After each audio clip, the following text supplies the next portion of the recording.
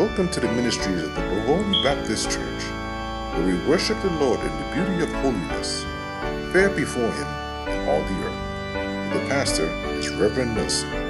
Be blessed by the sermon that you're about to hear.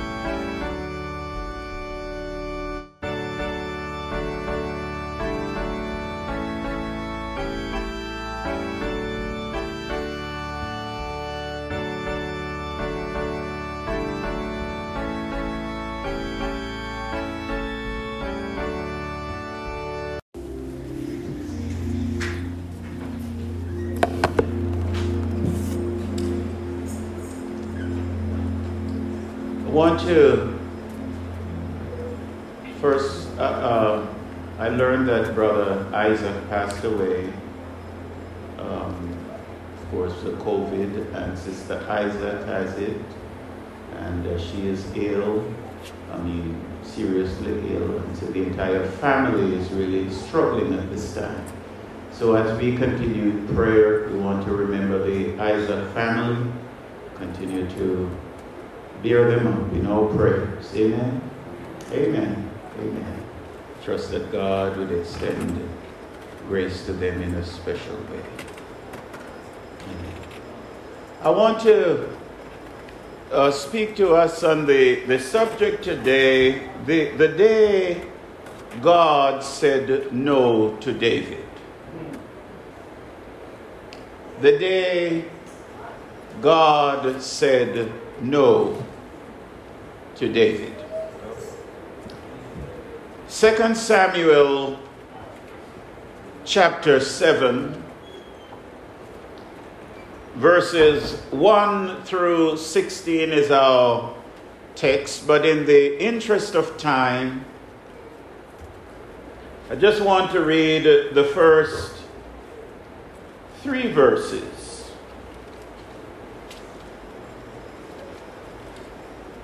2 Samuel chapter 7, beginning at verse 1. And it came to pass, when the king sat in his house, and the Lord had given him rest round about from all his enemies, that the king said unto Nathan the prophet, See now, I dwell in a house of cedar, but the ark of God dwelleth within curtains. And Nathan said unto the king, Go, do all that is in thine heart, for the Lord is with thee. The day God said no to David. This episode before us, from the life of David, provides us inspiration and information for our personal application. David's life is far more than an ancient story from the past. It is repleted with lessons for our Christian enrichment. And as we think of 2 Timothy chapter 3, verse 16, that says to us, all Scripture is given by inspiration of God and is profitable for doctrine, for reproof, for correction, and for instruction in righteousness. Invaluable lessons, brothers and sisters, can be gleaned from this encounter that David had here with God. A sure way of evaluating, determining Christian maturity is when God tells us no. And what this does, it measures our genuineness, how sincere.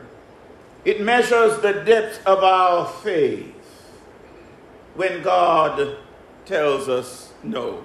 Of course, we all must admit and can admit that none of us like to hear God says no. You don't agree with me? None of us like to hear God say no. And this experience, of course, clashes with the viewpoint known as the name it and claim it. And that falsely implies that God will always say yes. That viewpoint, of course, we know is a long stretch of that scripture that they use ever so often. John chapter 14, verse 13, where the Lord says, "And whatsoever you ask in my name, that will I do, that the Father may be glorified in the Son." And these prosperity teachers emphasize, whatever you ask, that I will do.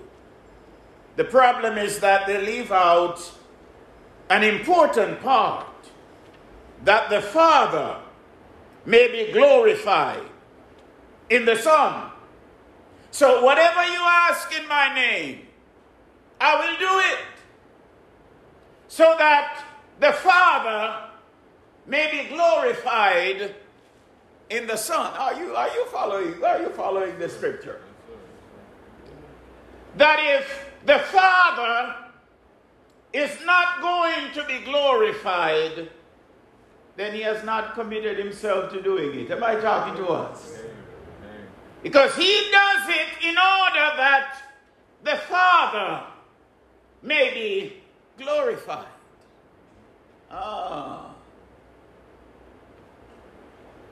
Oftentimes our prayer is simply based on our ambition when we ask of God. We have a desire, we want to attain, we want to do something. And we just say, well, we take it to God and amen. We pray about it and we believe God that God is going to come through for us. Listen, God has not committed himself to fulfilling our wish list.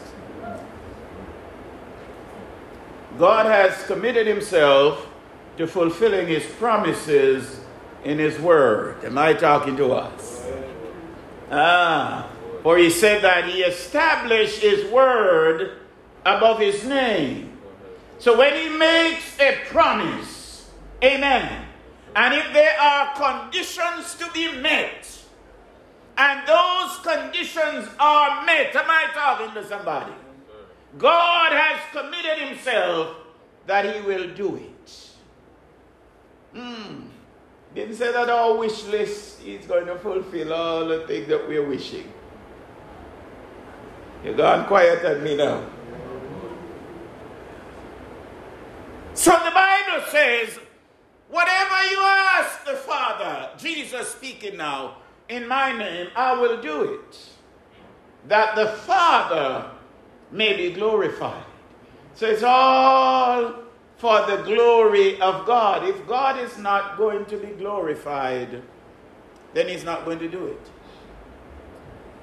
And I said this before and say it again, that God puts his glory above our comfort.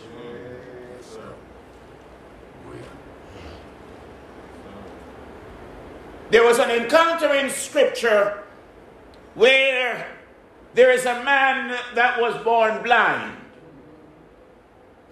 And when his disciples saw it, they have their weird Jewish theology or Jewish myth about transmigration. And they asked Jesus, who is it that sinned that caused this man to be born blind? Now to us that's a strange question. But Jesus didn't waste time to get into their philosophy. Jesus says, neither this man nor his parents, but this man was born blind for the glory of God. Think about it. Think about a blind man in those days. It's not like our day now, when there are social services that, assist the disabled and things of that sort. But think about this man born blind. If he had nobody to assist him, life was hard. But Jesus said that this man was born blind for the glory of God. So God puts his glory above our ease, above our comfort. Oh, no. Somebody says that's a hard one to digest, but it's the truth. He puts his glory above our comfort. Not that he doesn't care about our comfort, no, am I talking to us? But his glory comes first.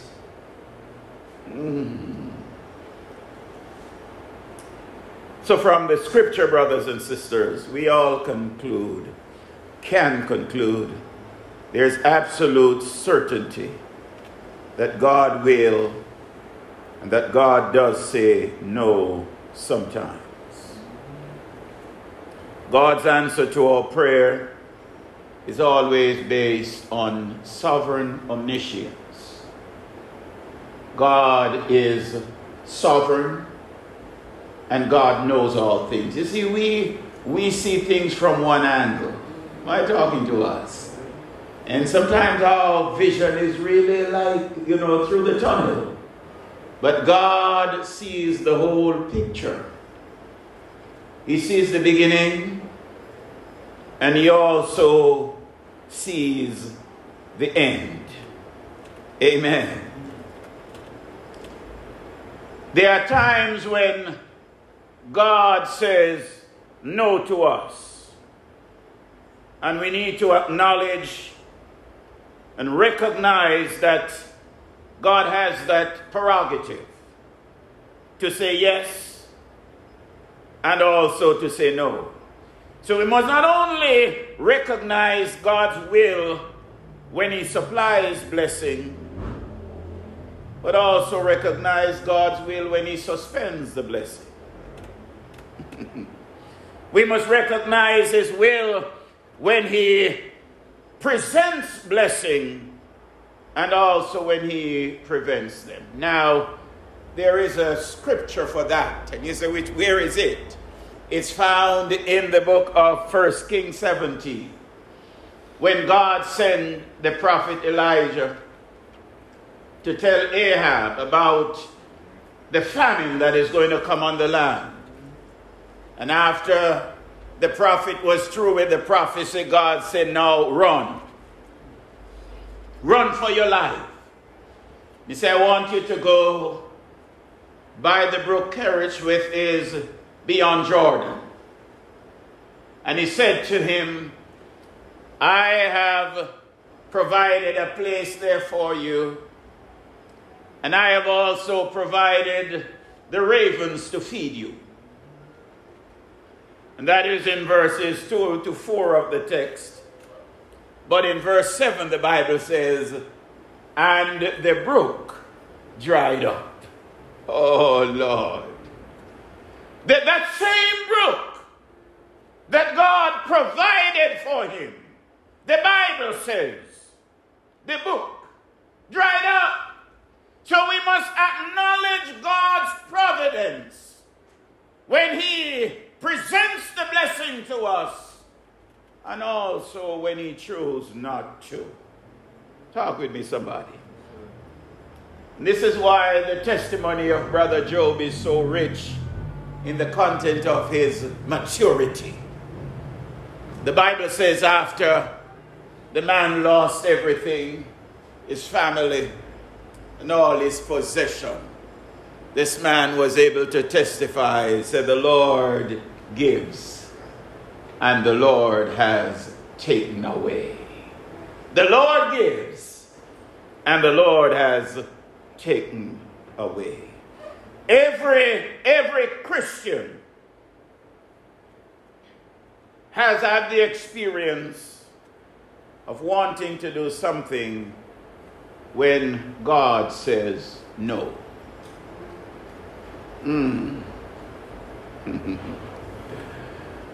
Sometimes God's no is manifested in the failure in what we do, because we want to do it. Oh, Lord. And you know, sometimes we can tell ourselves that it is God who is telling us to do it. That our voice in speaking to ourselves can be so powerful when we want to do something that we actually tell ourselves that it is God who tells us. But God didn't tell us anything. Because in a short period of time, it is no more. And if it's God, then it's going to last. I read of a man who once professed that the Lord had called him to preach. He tell himself so often that, you know, this is what the Lord wants, which is a good thing. And so the pastor allowed him to preach, and he preached one Sunday, and they never saw him again.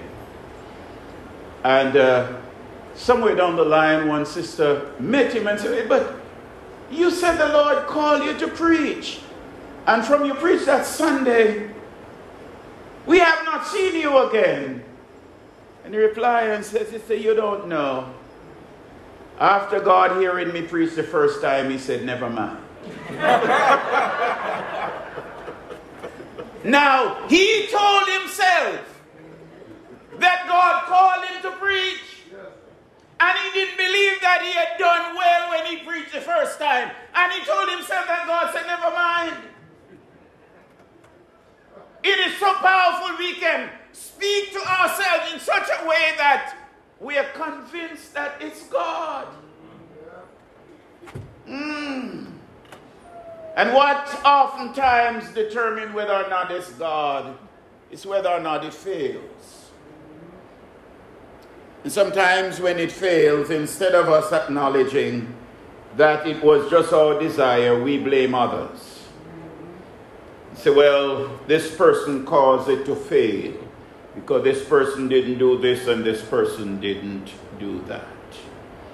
It's important for us as believers that we do not allow our dreams, our desires, our goals, or our aspirations to get in the way of God's divine plan for our lives. It's very important. Very important. So, from this encounter that we are looking at here this morning, there are four things we want to look at quickly. We want to look at David's resolve, to look at God's refusal and the reason, and the fourth thing is the reaction. David resolved to build a temple for God. And this flowed out of his love for God. Firstly, when he came to the throne, he decided his first spiritual act was to bring the ark back. And then this can be considered David's second item, spiritual item, on his agenda as king. The Bible says in verse 1 and 2, now it came to pass when the king was dwelling in his house, and the Lord had given him rest from all his enemies, round about or all around, that the king said to Nathan the prophet, see now I dwell in a house of cedar, but the ark of God dwells inside tent curtains.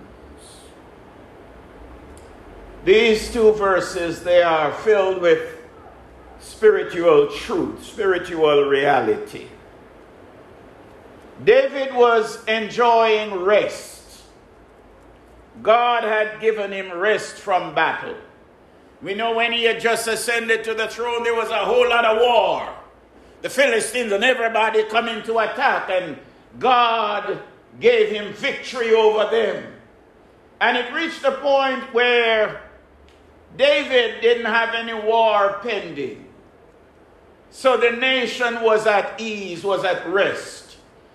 Everybody now respected them, that they are a military might. They can't just run them over now. So they were at rest. And David, the Bible says, he sat in his house. And in our modern day vernacular, we would say David was living large.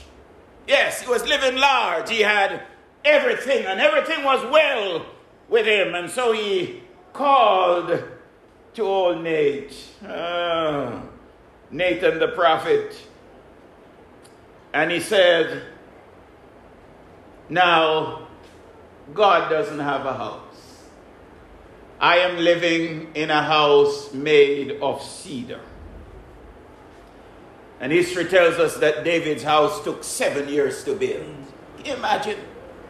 Just cedar. But it took 7 years. It must have been some magnificent house. Am I talking to somebody? But as he sat there and he reflected on where the Lord brought him from, that there were times when he slept in caves. There were times when he slept in the wilderness, running for his life. Amen. And God brought him through all of those experiences, and here God has now established him. He looked back at where the Lord brought him from, and he says, I must do something for God. I must do something for God. And so he called the prophet. And I can imagine the joy that overrun Nate's heart when the king said to him, I'm going to build a house for my God. And he in the text reply say, well, whatever you desire to do, my Lord, do it, because the Lord is with you. Whatever it is that you desire to do, go ahead and do it, for the Lord is with you. I can imagine Nate as he traveled home from the king's house, how excited and the joy that overshadowed his heart, that, amen, the king is now going to build a house for the Lord. Am I talking to somebody today? David was contented with what God had done for him, but he was not contented with what he had done for the Lord. And how about us? We are satisfied with our Jesus. Can I get an amen in the house? We are satisfied with our Jesus for what he has done for us. But is he satisfied with us? Have we given him our best? You see, we are satisfied because we are the recipients of his blessing. We are satisfied. He has done so much for us. But he's satisfied with us.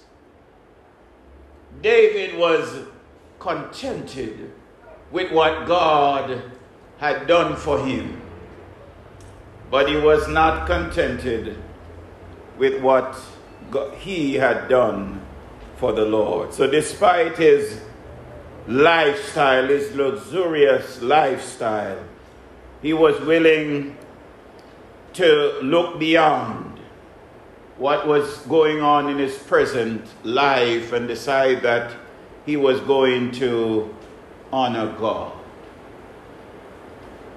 And so he told Nate, I'm going to build a house for the Lord. And Nate, in his excitement, I believe, went home happy, glad. He went to sleep. And that night God said to him, now Nate, I don't want David to build me any house. I didn't tell anybody that I need any house. Oh Lord. I told nobody that I needed any house. So I don't want David to build me any house. And this takes us here to the refusal. God said no to David's desire to build him a house. One of the most difficult times in a Christian life is when he or she has to deal with a refusal from God. It's a good test for our spirituality. Paul said to the Corinthians, don't be like children in understanding. And many a times when God said no to us, that's how we behave. Oh, I get an amen in the house. And God said no, we behave like spoiled children.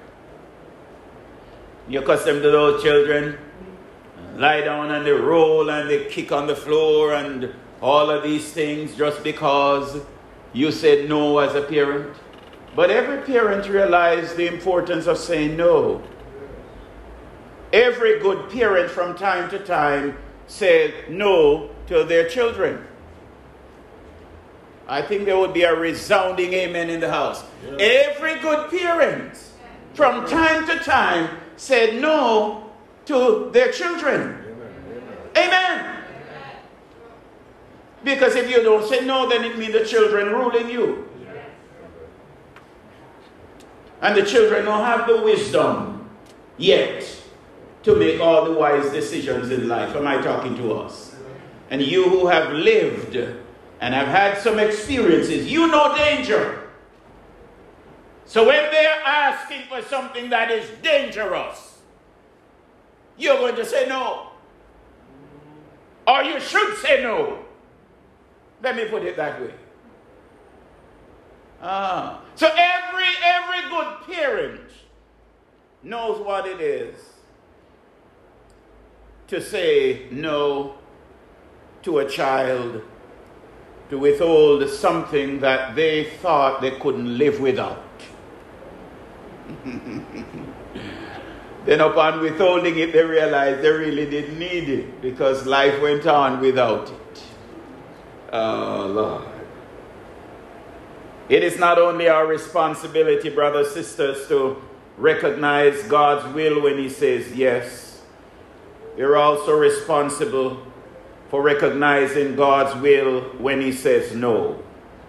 We must agree with God when he bestows blessing as well as when he blocks blessing.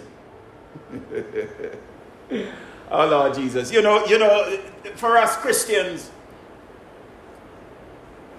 many of us, every time that we see an opportunity to make some money, we say it's the Lord. But it's not always the Lord.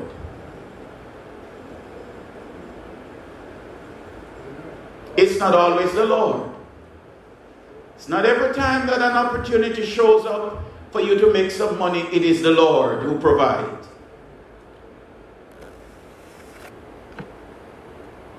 Oh boy, I probably need to do a whole message on this. But it's not always. The devil can use those things as well to get us off track. Oh Lord. Devil can use money to take you out of church. And you say, well, the Lord provided. No. Not the Lord. Oh God. You're not with me today, so I'm going to leave that until I prepare that message. It is our responsibility to recognize God's will when he says yes, as well as when he says no.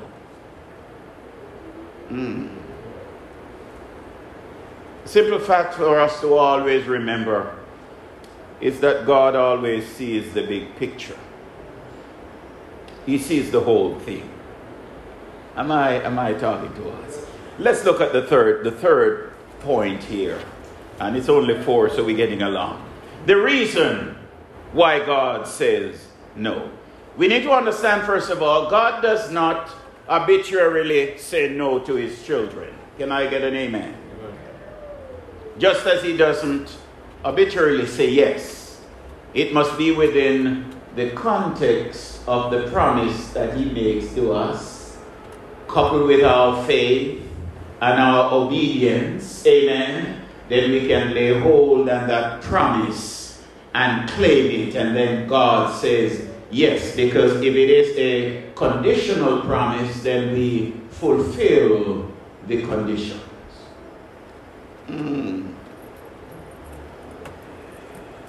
And when God says no, it's not to say that he is mean or vindictive. Sometimes God says no as a consequence of our behavior. And sometimes he says no because of our lack of faith. In David's case, the reason God said no is twofold. First, it was because of facts as it relates to God. God reminded David that he had never dwelt in a house since Israel was brought up out of Egypt. And God had not required the king to build him a house. Very important lesson here, brother, sister. A good idea is not always God's idea. We can have a good idea. And nothing wrong about the idea. But it's not God's idea. Oh, Lord. David had a good idea. He wanted to build God a house. Good idea.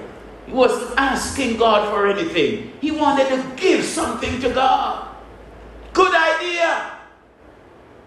But it was not God's idea. It means that sometimes in our lives we have to put some good ideas aside. Because they are good. They're not bad in and of themselves. But they're not God's idea at that particular moment. David had this good idea.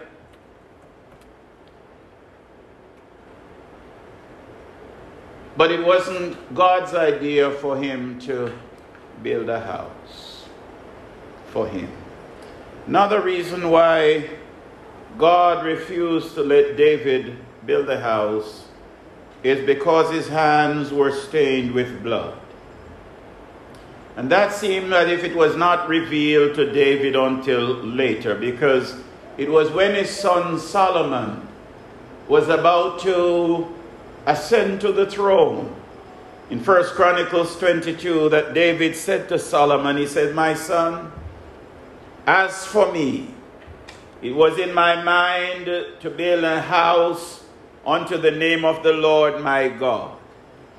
But the word of the Lord came unto me, saying, Thou hast shed blood abundantly, and hast made great war.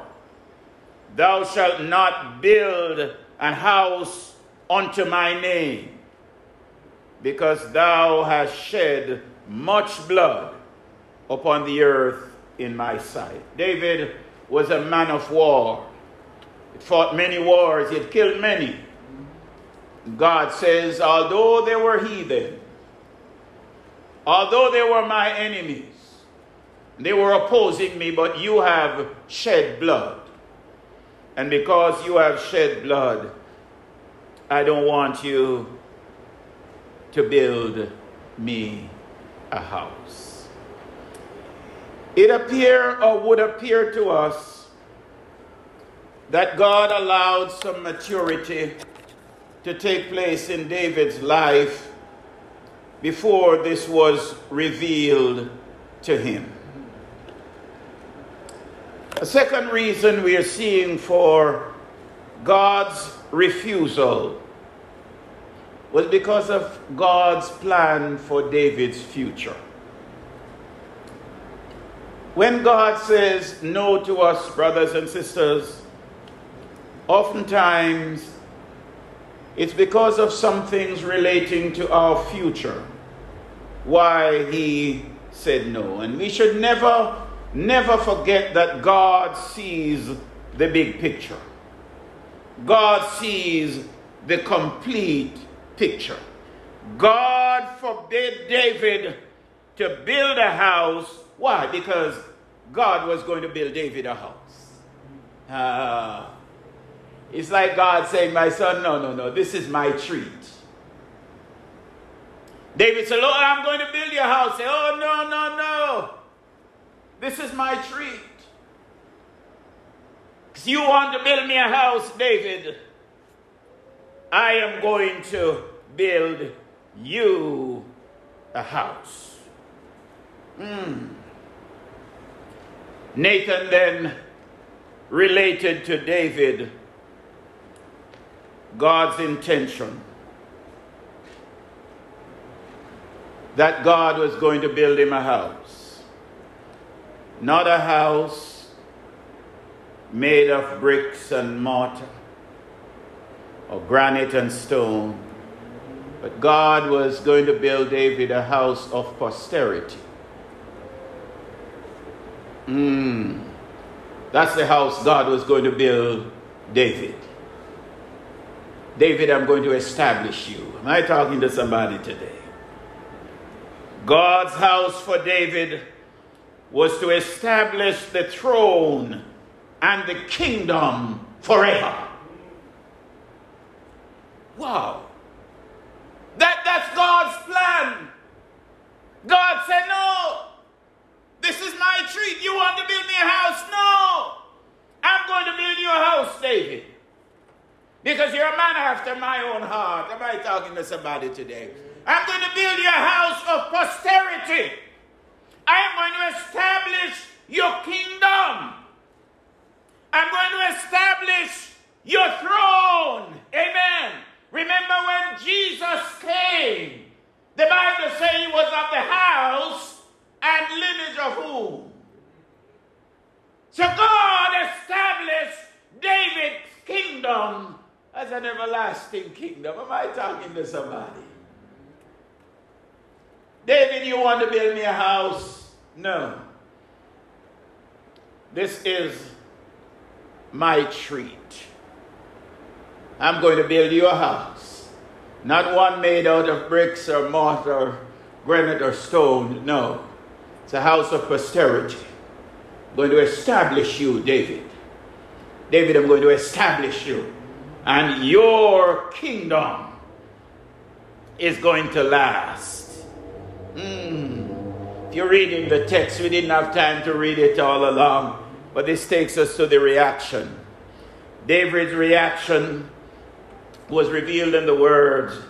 The Bible says, then went King David in and sat before the Lord. When Nathan brought the word to David that this is what God says, the Bible says David went in and sat before the Lord. We'll talk about that in a while, but hear this, brother, sister. David's first spiritual act as king didn't go too well. But the Bible says he numbered his men, the mighty men, and amen, the men of war, and he built this beautiful cart and decided, I'm going to bring the ark of God to Jerusalem. The Bible says he went and they had the ark on this chariot pulled by these horses, and on the way something happened and the ark rocked as if it was going to fall. And the Bible says Uzzah stretched forth his hand, doing a good thing, brother, sister, to prevent the ark from falling, and God killed him right there. Can somebody say thank God for mercy? Can somebody say thank God for mercy? Because some of the things that we do, brother, sister, from day to day, if it were back then, we would have died. So Uzzah put forth his hand to prevent the ark from falling. And God struck him and he died. And the Bible says David was angry with God. He was mad with God because God killed Uzzah.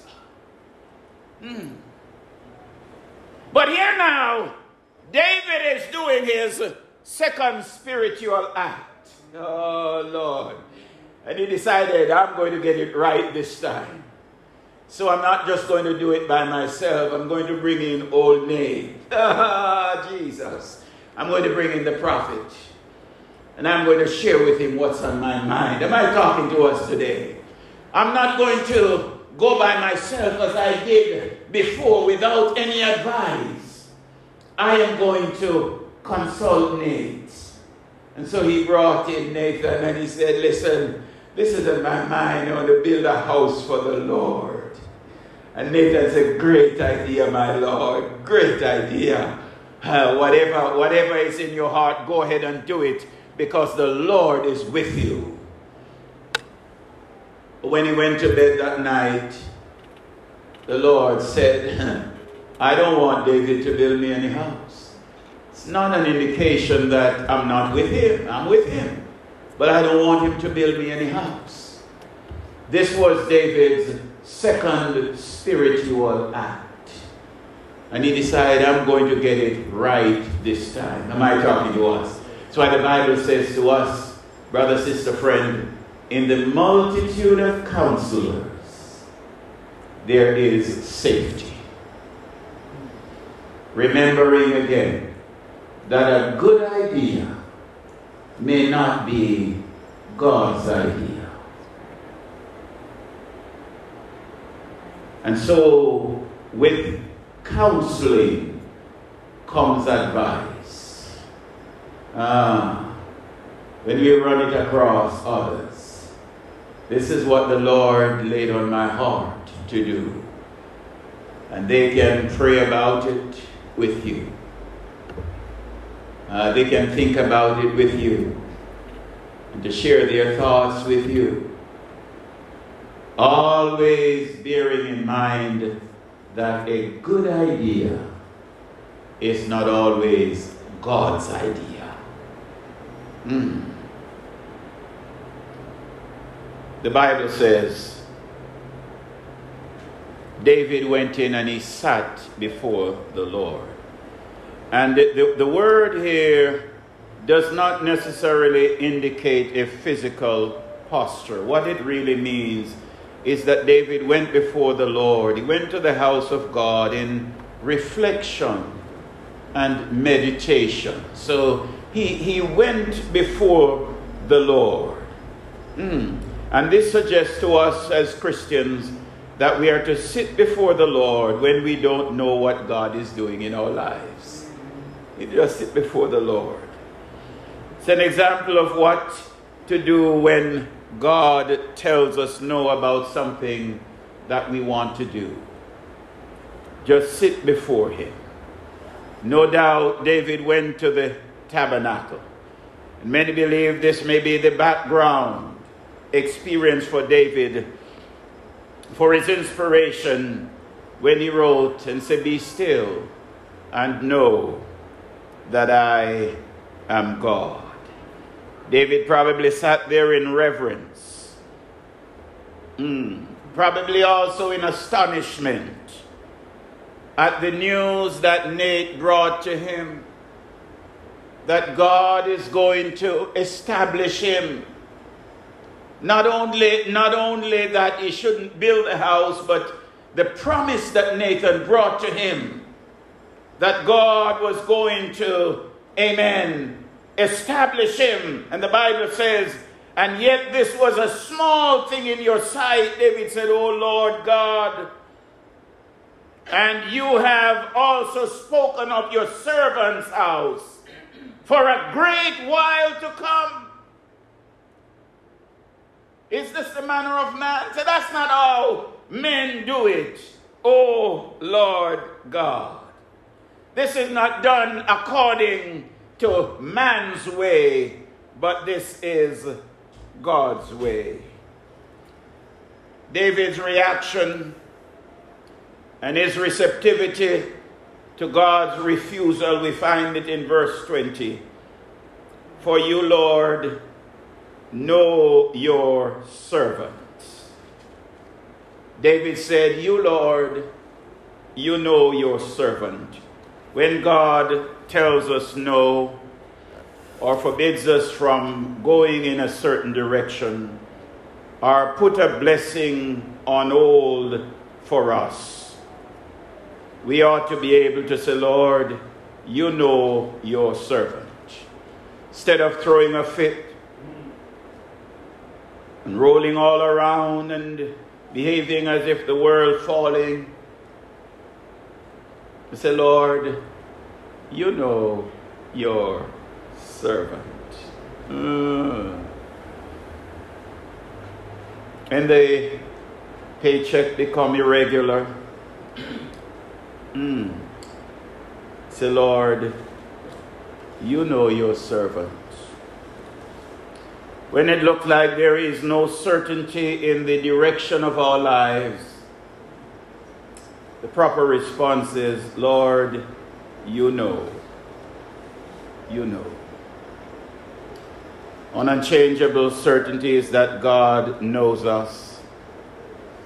God knows what we can take. God knows what we can handle.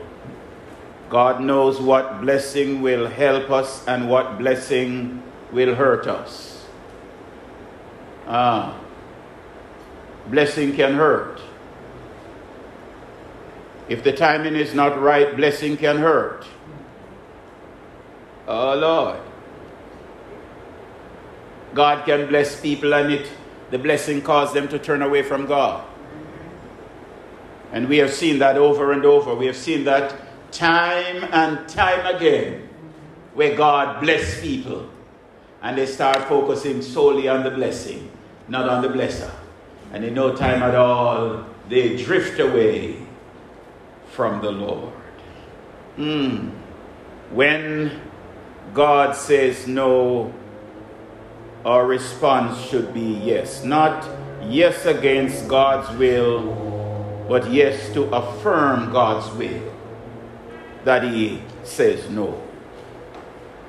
When God says no, we are to say yes, not in conflict with God's will, but yes to confirm God's will.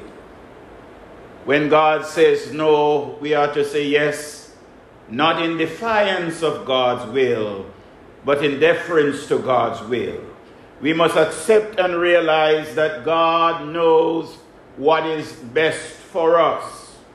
There is an old song that says, we are our Heavenly Father's children, and he loves us one and all. And he knows, yes, he knows, just how much we can bear. The Holy Spirit has this truth laying right out there in the surface of this narrative. And if we are not careful, we can miss it. When God says no to us, he oftentimes has something better for us. When God says no, God oftentimes down the line has something better. He has a better plan for us. And if he were to say yes at this juncture, it could derail that plan down the road. And so God says no. We need to acknowledge, appreciate, and accept when God says no. Now here we find David not asking God for anything, not bringing any request to God, but just as he reflected on God's goodness toward him, the wonderful things that God had done for him, he decided that he wanted to build God a house. And having messed up the first time by acting without any consultation, this time he brought in Nay. Nathan the prophet. And he said, now this is what I am about to do. And it was a great idea. It was a wonderful idea, and so Nate was excited. And he said, the Lord is with you. The Lord is with you, my Lord. Whatever it is, you go and do it. For the Lord is with you. And he rejoiced with the king in the blessing that God had bestowed upon him in giving the nation rest. The prophet was at ease. The prophet was relaxed. But God says, now, tell my servant, I don't want him to build me any house. I don't want him to. I'm going to build him a house. And this house that I'm going to build him is going to last, because it's a house of posterity. It's not a brick and mortar structure, but I'm going to establish his throne. And David, when he sat before the Lord and said, what have I done to deserve this? What have I done? Here am I, just simply wanted to build a place where God's name would be established. And here God is saying that he's going to establish my kingdom. What have I done to deserve this? When God says no to us, God has a better plan for us. So we must not see no as rejection, but rather an acknowledgement that it is not in God's will at this particular time. Somewhere down the line, it might be a whole different story. But at this juncture in our lives, it is not what God's plan is for us. And so he says no. But as we think of David, and we think of his posterity, we think about the Lord Jesus in the Garden of Gethsemane, when he saw what was coming, the weight of the whole world, of this sinful world, this world of darkness on him. And he went to the Father and said, Father, if it is possible, let this cup pass from me. The Bible says he prayed once, and when he came back and his disciples were there, and he said, just watch with me for 1 hour. He went back and he prayed. The Bible says he continued. They were fast asleep, and he said, sleep on. Sleep on. God says no, because God has us in his plan. Can somebody say hallelujah? Jesus had to go to the cross. It was destined. It was his destiny that he should die. He should shed his precious blood so that sinners like you, sinners like me, can be forgiven. Can somebody say hallelujah? Jesus went all the way to the cross, and he gave his life blood. He died there in our place. He died in my place, and he died in your place. He died so that we might be forgiven. He died so that we might have hope. He died so that we might live. Amen. He died for us. He died for us, brothers and sisters. They buried him in a borrowed tomb. He didn't have one of his own because he didn't need a permanent one. So he was buried in a borrowed tomb. But on the third day, hallelujah, the Bible said God the Father raised him from the dead and brought him back to life. Glory to God. And he's alive, and he's alive forevermore. Hallelujah. He's alive. And today we're here celebrating him, celebrating his goodness, celebrating his kindness, celebrating his love, celebrating the sacrifice that he made for us when he laid down his life. He said, greater love has no man than this, that a man would lay down his life for his friends. Paul says, for a righteous man, some would even dare to die.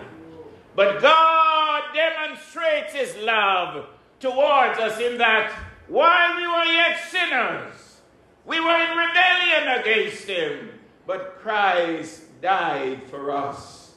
He died to redeem us. Oh, hallelujah. He died to buy us back from the slave market of sin. Adam sold us out.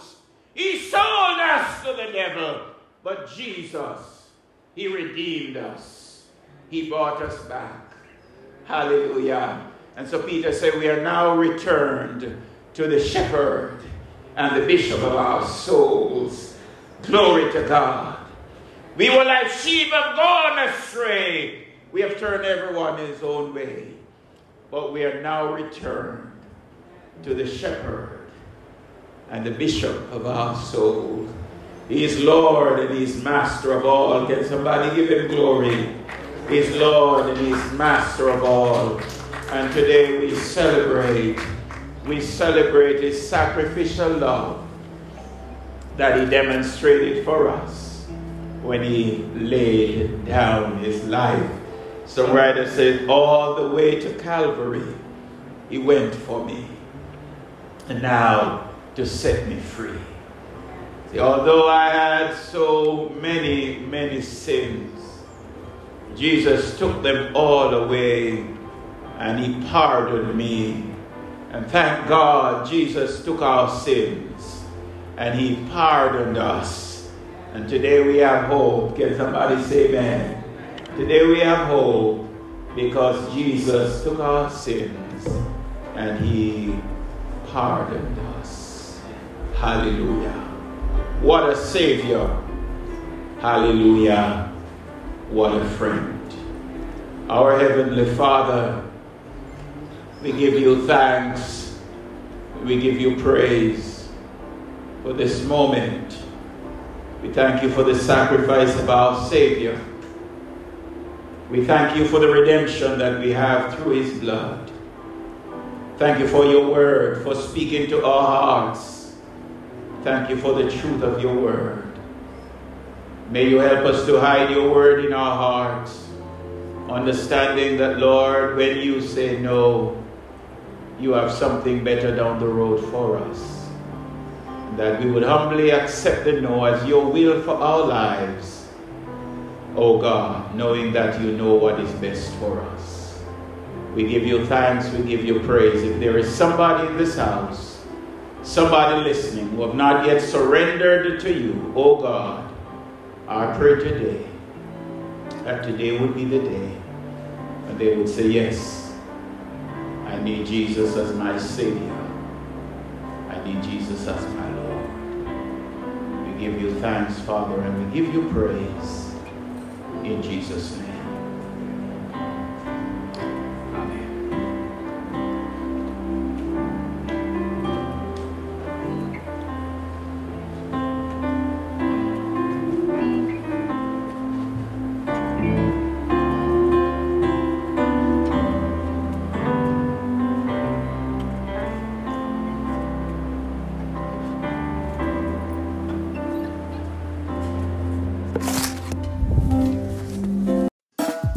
Well, we just want to thank you for listening to today's sermon here at the Bovoni Baptist Church, where sharing Christ is every Christian's business.